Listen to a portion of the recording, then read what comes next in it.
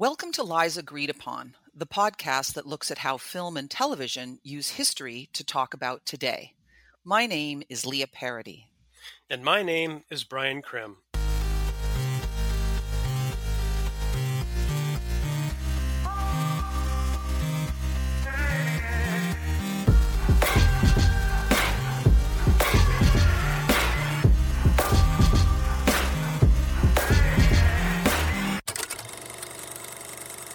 So we are historians who watch a lot of movies and TV. And whenever stuff is set in the past, we can't help but notice that whatever is going on when the film was made seems to show up on the screen. That's how this project started. The two of us trading examples of historical TV shows and movies where it was really obvious to us, because we get paid to think this way for a living, that the people who made them were really wanting to talk about their present without looking like that's what they were doing. Sometimes it's not so obvious, and we're here to point that stuff out. We assume there are a lot of people who love TV and movies and history, just like us. So we've created this podcast with those people in mind. We hope to entertain and inform while we amuse ourselves. Hollywood has probably never made a movie or TV show with a historic setting that wasn't really about the time when it was made. MASH, the movie and the TV show, was set in the Korean War, which is history by then, so that they could talk about the Vietnam War, which was a current event. So we decided that in this first season of Lies Agreed Upon, we would look at how another event that had a huge impact on the American psyche, 9/11, was processed through film and TV. Even 2 decades later, the influence of 9/11 can be found on screens big and small. It might seem as if it's about the Spartans and the Persians, but 300 is really about 9/11. And it might seem like Steven Spielberg is telling the story of how Israel avenged the murder of their athletes at the 1972 Olympics, but Munich is really about, you guessed it, 9/11. It makes a lot of sense that writers and directors would want to steer clear of directly taking on 9/11. For a long time, the industry didn't really know how to deal with it. The truth is, history is seldom anything people agree upon, and that is certainly the case with 9/11. For years, anything explicitly about 9/11 was criticized for being too soon. So that was one reason to try and find an indirect way to talk about it. Also, some writers and directors wanted to criticize American society and the government whose behavior and policies contributed to the event, but they didn't want to be criticized as un-American or providing aid and comfort to the enemy. And of course, other creative types wanted to capitalize on the huge box office potential of post-9/11 flag waving, but they didn't want to be branded as racists and militarists. All of the movies and TV shows that we're going to look at fit into these categories somehow. So let's get started. The 3 movies we'll be looking at today are Ridley Scott's 2005 Crusade saga, Kingdom of Heaven, Oliver Stone's 2004 biopic, Alexander, and Zack Snyder's 2006 extravaganza, 300. We decided to start with these because they all fall into a classic Hollywood genre, the sword and sandals epic. What these films have in common is also what makes them weird, because when you think about that kind of movie, you think of it as something way outdated and not a popular draw. But in the years since 9/11, they keep showing up. Sure, Ridley Scott made Gladiator in the 1990s, but part of what made that movie such a success was that it sort of reimagined the genre. You weren't expecting him to go back to the well again. And Oliver Stone, whose obsession with history is usually, even notoriously, centered in 20th century American history, is suddenly interested in Alexander the Great. And superhero movie auteur Zack Snyder decided that the best follow-up to his remake of Dawn of the Dead was a graphic novel revisiting a battle from ancient Greek history. So what are the lies agreed upon that these movies have in common? First, let's say that lengthy wars are inevitable and justified in the name of defending civilization against barbarians. And 2, the East, broadly defined, and the West have always and will always be enemies.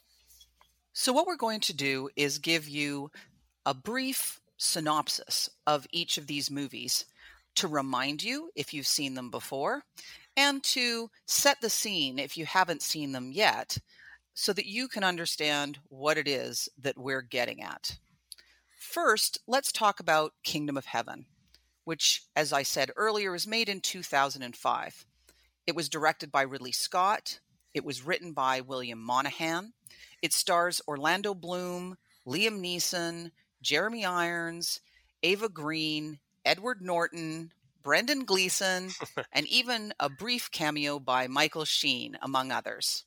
Bloom is a French blacksmith named Balian, who heads off to the Crusades because his life is really crappy in Europe. In fact, at the beginning of the film, we get a helpful scroll telling us that Europe is a mess and that men are fleeing to the east to seek their fortunes. The year is 1184, to be precise, which is between the Second and Third Crusades for those keeping score. Jerusalem is ruled over by Christians at this point in the 200-year collision between Christianity and Islam. Apparently, because he's the bastard son of a knight, played by Liam Neeson, who tries to convince his son Balian to go east, Balian is very quickly able to learn all the skills he needs, like being an expert swordsman. Once we're in Jerusalem, it isn't really what the average viewer is expecting. After their previous victory, the Christians have set up a king in Jerusalem, played by Edward Norton, who is trying to keep the multi-ethnic, multi-religion, multi-racial territory in a workable peace. And he hates it when the fundamentalists show up. In other words, crusaders.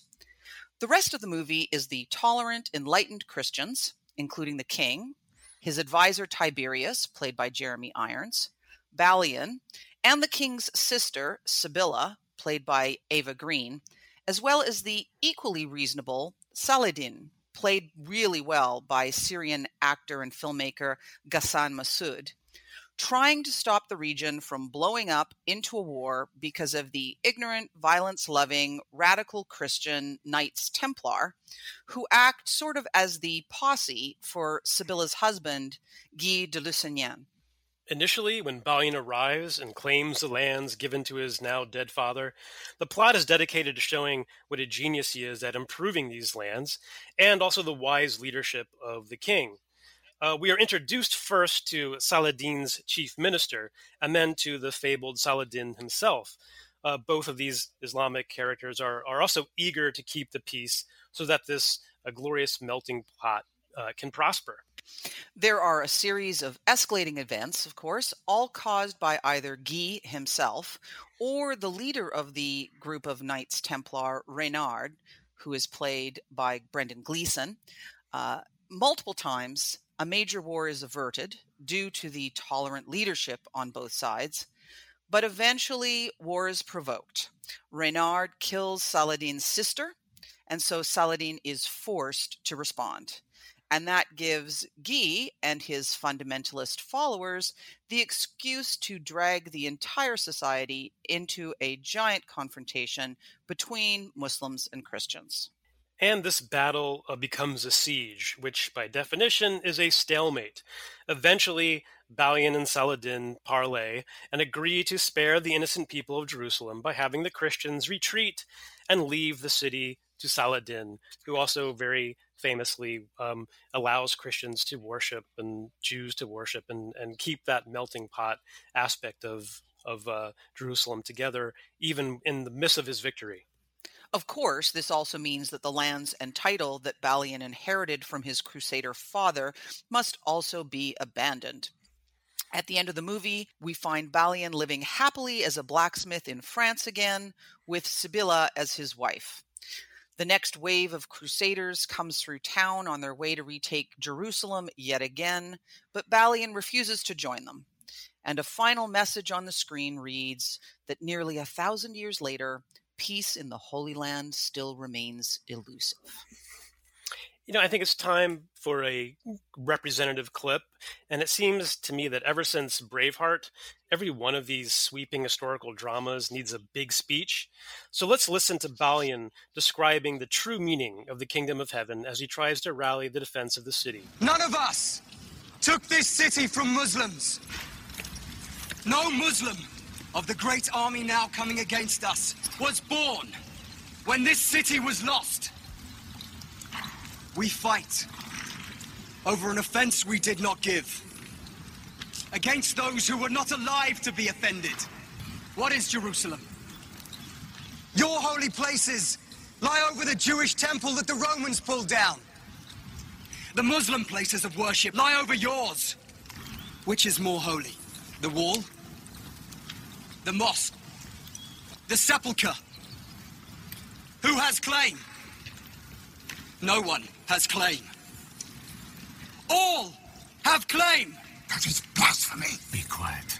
We defend this city, not to protect these stones, but the people living within these walls.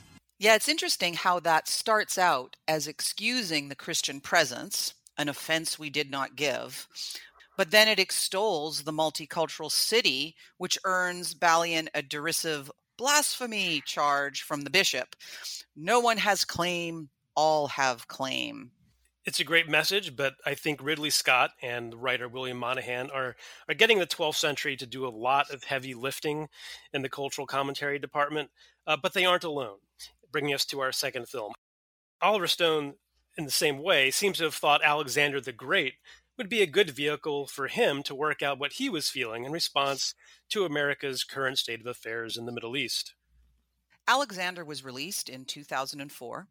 It was written by Oliver Stone and Christopher Kyle, and it stars Colin Farrell as Alexander, Val Kilmer as his father, Angelina Jolie as his mother, Anthony Hopkins as Ptolemy, who is the narrator of the film, Rosario Dawson, Jared Leto, among many others. And the film is what you might expect. It is based on the life of Alexander the Great, king of Macedon, who conquered Asia Minor, Egypt, Persia, and part of ancient India. We start the film showing some of the key moments of Alexander's youth, then getting to his invasion of the mighty Persian Empire, and of course his untimely death. It also outlines his early life, including his difficult relationship with his father, Philip II, and his strained and probably inappropriate feelings toward his mother, Olympias. And also, I think most dramatically, the conquest of the Persian Empire in 331 BC. It also gives a nod to his detailed plans to reform his empire and the attempts he made to reach the end of the known world, ultimately what will prove his undoing.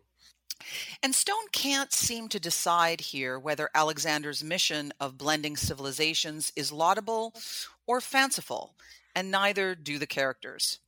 It is also clear throughout the film that Stone is flummoxed by how to represent Alexander's sexuality. Alexander's tutor was Aristotle, which of course we would think of today as the enlightened philosopher who is bestowing wisdom upon Alexander and his classmates, but in fact he had some pretty nasty things to say about the Persians. The East has a way of swallowing men and their dreams. Why are the Persians so cruel? Oh, come on, Niarchos. That is not the subject for today, Niarchos, but it is true. The Oriental races are known for their barbarity and their slavish devotion to their senses. Excess in all things is the undoing of men. That is why we Greeks are superior. We practice control of our senses. Moderation. We hope. Then what of Achilles, a Troy master? Was he not excessive? Achilles simply lacks restraint. He dominates other men so completely that even when he withdraws from battle, crazed with grief over his dead lover, Patroclus, he seriously endangers his own army. He is a deeply selfish man. Then would you say that the love between Achilles and Patroclus is a corrupting one? When men lie together in lust, it is a surrender to the passions and does nothing for the excellence in us. But when men lie together and knowledge and virtue are passed between them, that is pure and excellent. So there's a lot to unpack there with Aristotle and his over-the-top Hellenism, you might want to say. But one of the takeaway quotes that probably is very appropriate to an audience in the United States in 2004 was the idea that the East has a way of swallowing men and their dreams, a warning for Alexander, perhaps Oliver Stone's notoriously subtle warning to us. Also, you get a sense of the xenophobia and the kind of unbridled nationalism of Aristotle, with this idea that the Oriental races are known for their barbarity, that they have a slavish devotion to the senses, which is kind of funny to anyone who kind of studies classical Greek civilization. And as you talked about earlier, there's a uncomfortable and not very clear idea about love between men and what's considered a good version of love between men and what's considered bad. So there, you get a real window into the Greek worldview before Alexander begins his quest east. And at the end of it all, Alexander's story doesn't quite work for the message of tolerance, because the Greeks were the ones who didn't seem so keen. And Oliver Stone couldn't decide whether Babylon and India were awesome and way more fun than Greece, nor could he deal with Alexander's homosexuality because it got in the way of his textbook exoticization of the East. But 300 doesn't have any of those problems. 300 was released in 2006 based on a graphic novel by Frank Miller, who in turn was inspired by The 300 Spartans, a movie that was made in 1962. The screenplay is by Zack Snyder and Kurt Johnstad, and it stars Gerard Butler as King Leonidas, Lena Headey as his wife Queen Gorgo, Rodrigo Santoro as the mighty Xerxes, and among others, Dominic West. So in the Battle of Thermopylae, which was fought in 480 BC, an alliance of Greek city-states fought back the invading Persian army in a mountain pass. Vastly outnumbered, this was one of the most famous last stands of history. Persian King Xerxes led an army of well over 100,000 men to Greece and was confronted by the 300 Spartans and various other Greek soldiers, but we only really learn about the Spartans. Xerxes waited for 10 days for King Leonidas to surrender or withdraw. Left with no options, he pushed forward. Leonidas and the 300 sacrificed themselves to allow Greece more time to prepare and to fight another day. The movie version of this story sets the elders of Sparta, who refused to okay Leonidas's plan to keep the Persians at bay, against the brave 300 men of action. It's revealed as the movie goes on that at least one of those politicians has been bribed by Xerxes. Played as a true slimeball by Dominic West, he forces Gorgo to have sex with him in exchange for a promise to send reinforcements to her husband. But he doesn't, and then he tries to publicly shame Gorgo to further discredit her and King Leonidas. Gorgo kills him.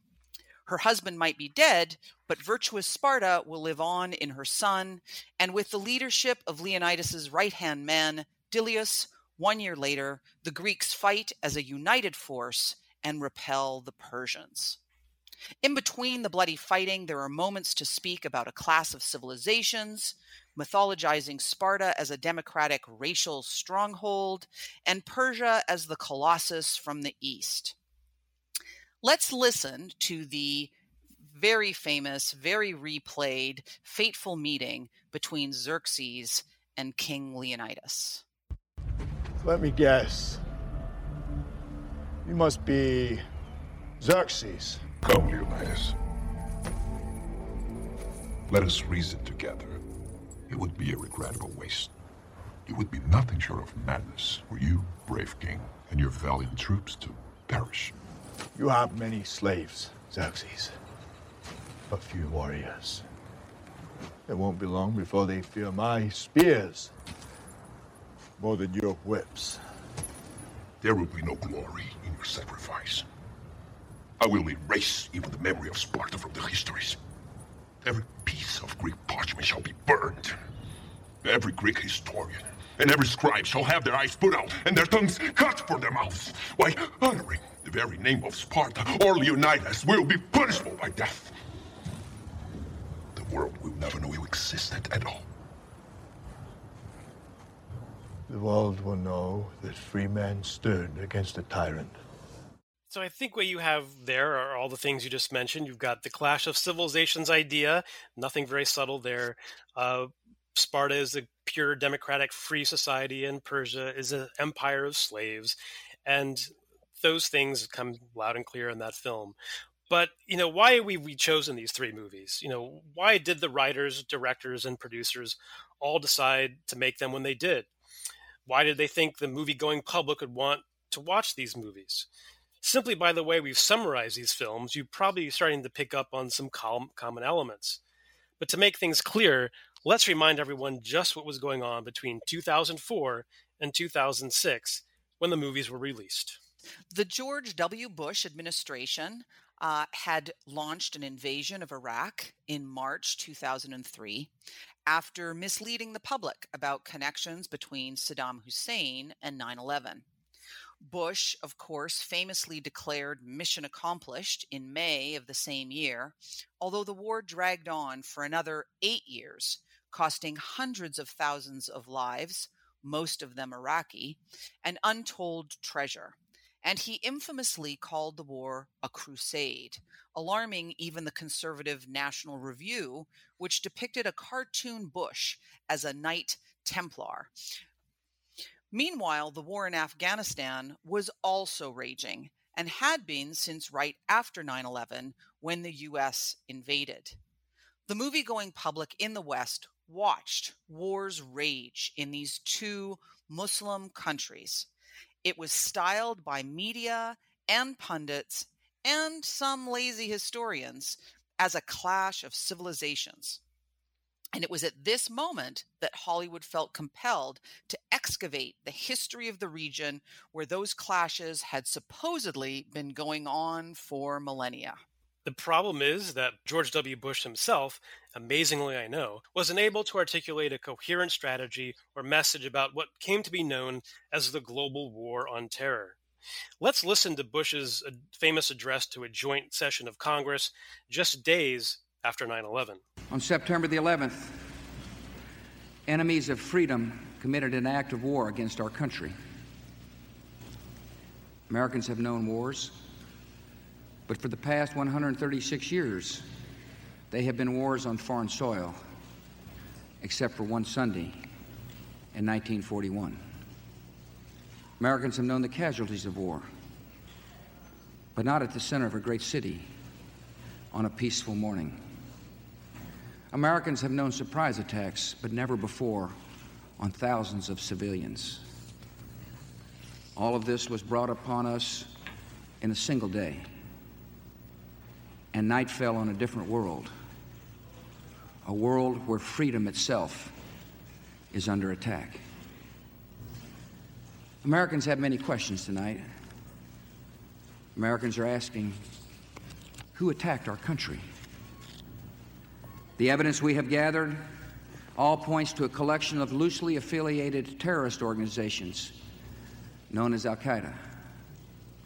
They are some of the murderers indicted for bombing American embassies in Tanzania and Kenya and responsible for bombing the USS Cole. Al-Qaeda is to terror what the mafia is to crime, but its goal is not making money.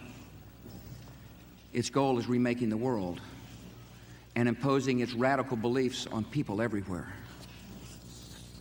The terrorists practice a fringe form of Islamic extremism that has been rejected by Muslim scholars and the vast majority of Muslim clerics, a fringe movement that perverts the peaceful teaching of Islam. The terrorist directive commands them to kill Christians and Jews, to kill all Americans, and make no distinctions among military and civilians, including women and children. Notice how he distinguishes between Islam and the radical extremists represented by Al-Qaeda, and compare that to this impromptu press conference on the White House lawn, which was held just a day earlier. We have to be on alert in America. We're a nation of law, a nation of civil right.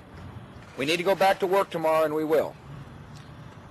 But we need to be alert to the fact that that these evildoers still exist. We haven't seen this kind of barbarism in a long period of time. No one could have conceivably imagined suicide bombers burrowing into our society and then emerging all on the same day to fly their aircraft, fly U.S. aircraft into buildings full of innocent people and show no remorse. And this is a new kind of evil, and we understand, and the American people are beginning to understand. Now, this crusade, this war on terrorism, is going to take a while. I hope you caught the crusade. The crusade. The crusade. Yes. So now let's return to the plots of these movies and return to the lies agreed upon. In the aftermath of 9/11, the lies agreed upon were that lengthy wars were inevitable and justified in the name of defending civilization against barbarians, and that the East and the West have always and will always be enemies.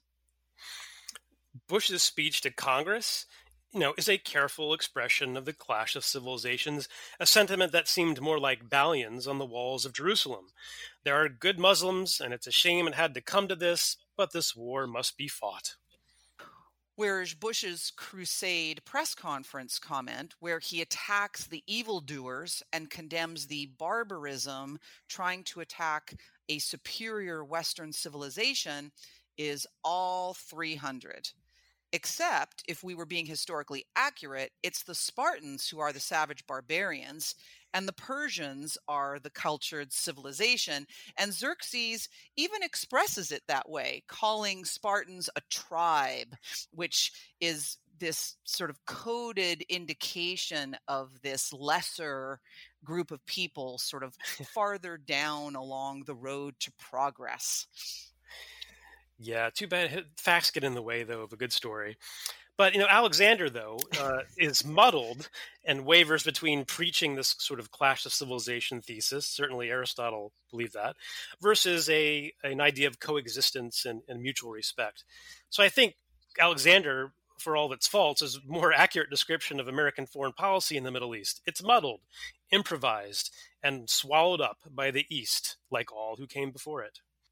Yes, it's painfully clear by now that September 17th, 2001 Bush speech really did usher in an era of endless war, something our three movies also very much address.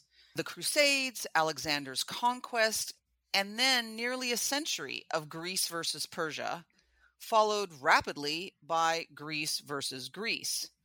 So what have we learned from the endless wars, both real and imagined? First, the fundamentalists are the most violent, and often they are Christian or representing the West in some way. The Spartans are the bloodthirsty death cultists, and Alexander's Macedonians are wandering the known world for no discernible reason other than treasure and the glory of conquest. Second, if you think you'll be greeted as liberators, think again. The Crusaders learned this the hard way, as did the Persians, and quite frankly, later the Spartans, for that matter. Alexander's enlightened idea of blending civilizations was actually less popular with the Greeks than with the people that he conquered. And I think finally, the wars pit the disciplined and heroic West versus the chaotic hordes of the East. In 300, the Persians are literally monstrous. And in all the films, defeat comes at the hands of the East. It is only because of their vast numbers, indifference to death, and some sort of enduring slave mentality. And whether you are Balian or King Leonidas or a up-and-coming Alexander, you're still carrying this very exotic view of the East in your head, and that's what you bring to the table.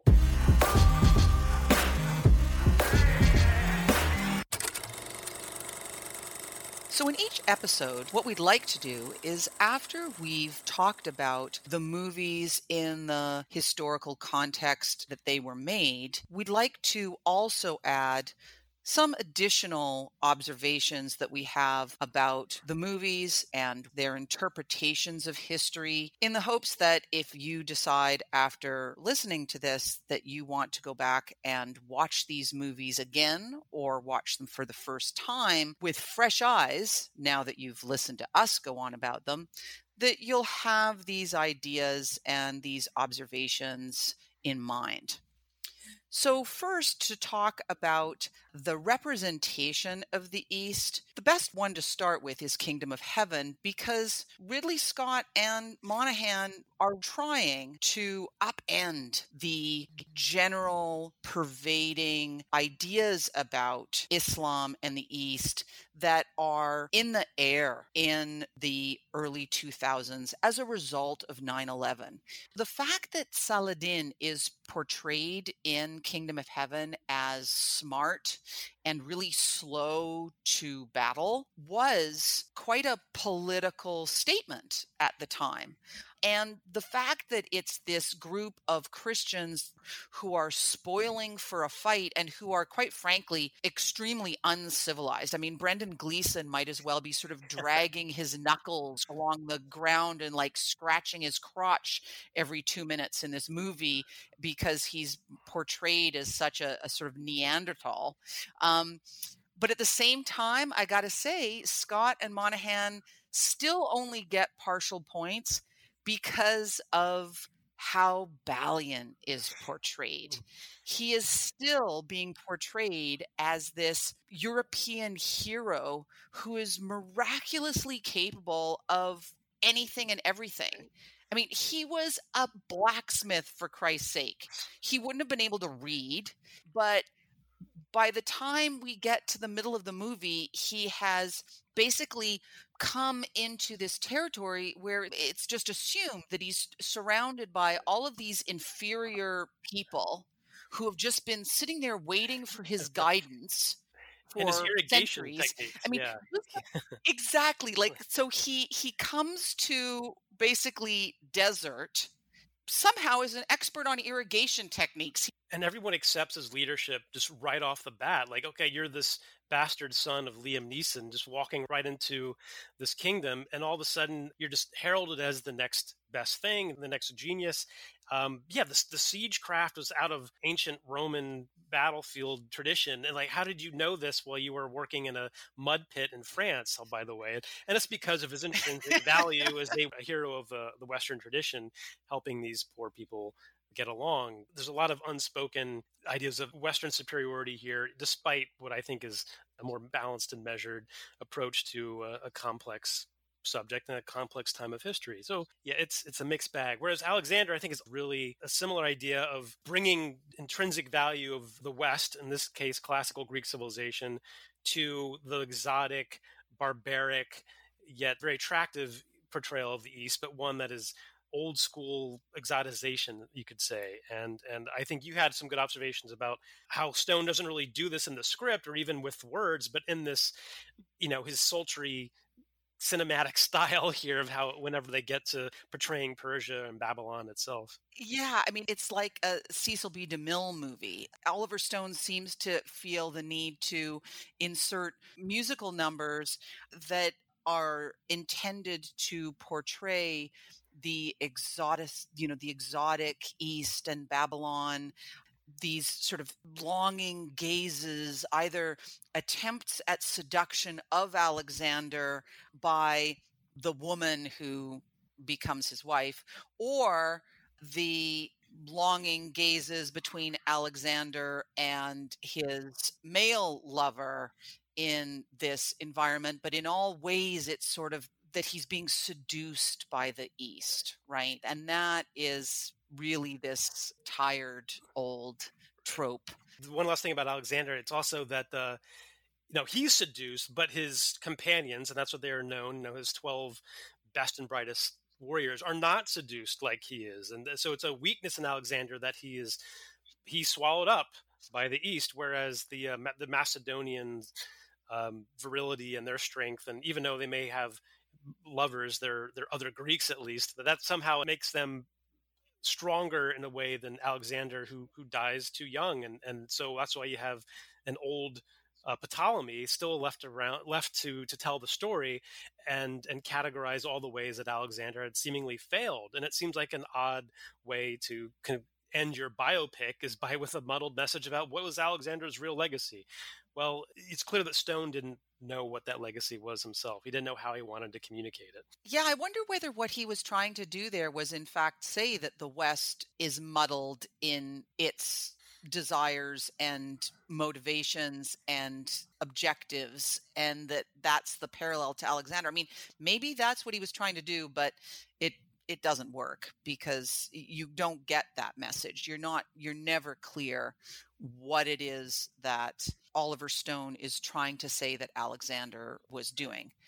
However, in 300, the message is extremely clear. There's no nuance. The East is savage, cruel, strange, bizarre, barbaric. It's very, very clear, isn't it? It is, and that's what attracted people to the film, is just the different types of warriors, the monsters, the fact that Xerxes, who in real life is I think 5'10", looks like he's 7 to 8 feet tall, and towers over Leonidas. And I think one reviewer called him sort of this, a savage hairdresser, to show the effeminization of the Persians as well. And that's, it's visually connoting the idea that the Spartans are heroic men with six-pack abs, and the Persians are a just polyglot group of savage monsters coming to overwhelm what is a pure white civilization. And it's one of the reasons why the film is still so beloved by those in sort of extremist circles, as a love song to the West, whatever that means. And there's so many problems with that, because we hate to nitpick, but Sparta was not a democratic society. It was not a free society. It was, in essence, a toxic masculine death cult that killed slaves for the fun of it. This was not a group of people that anybody should be hoping to emulate. And the fact that Sparta does not survive long term, that Sparta's society does not end up being the birthplace of democracy or Western civilization, the flaws are very clear. But as you say, in the extremist, white supremacist, incel communities, the imagery of 300 is incredibly intoxicating. And the dangers of that are huge. And the other thing I'd like to point out is that listeners might be thinking, yeah, but what does this have to do with 9/11? All of this is part of the legacy of 9/11. All of this injured and besieged white Western masculinity is very much part of the legacy of 9/11. We can see it playing out over all of the years since the attack. I think that's dead on.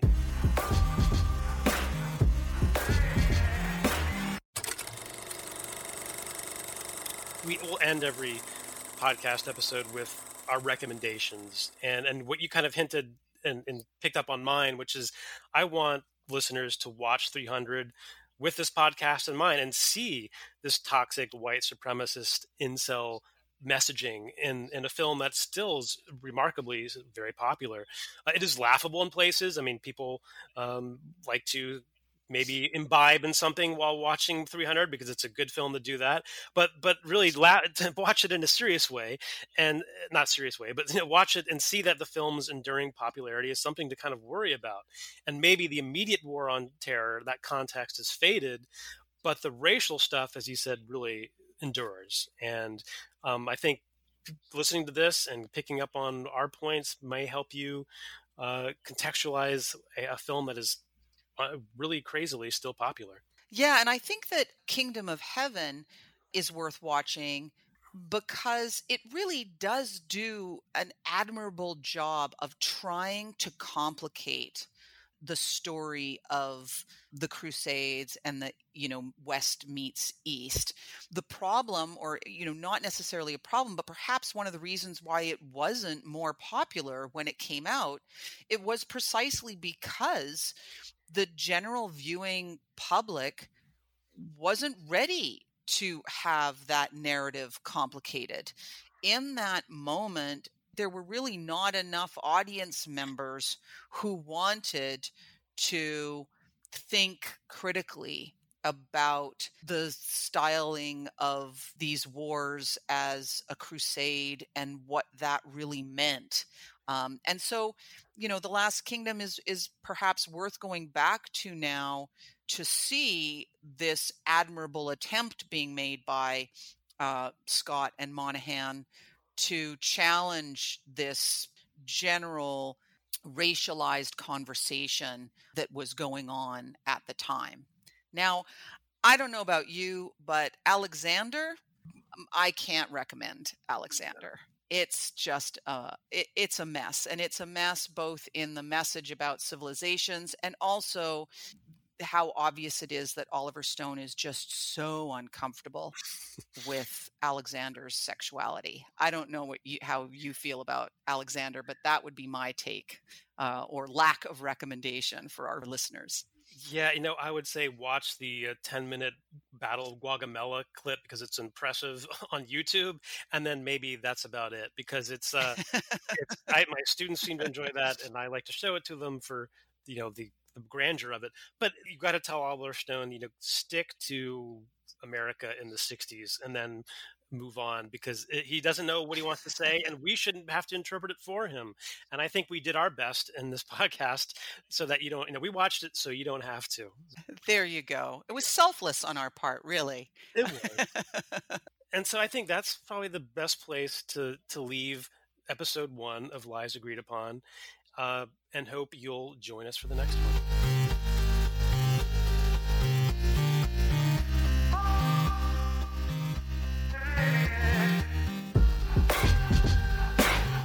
This episode was written by Leah Parody and Brian Krim. It was edited by Michael Patterson and Leah Parody. The theme music was written by Mike Patterson. Check out our website, liesagreedupon.com, for more on each episode, including clips and links to the films discussed. Be sure to subscribe to get this excellent free content in your inbox. You can also follow us on Twitter at Lies Agreed Upon. That's at Lies_upon.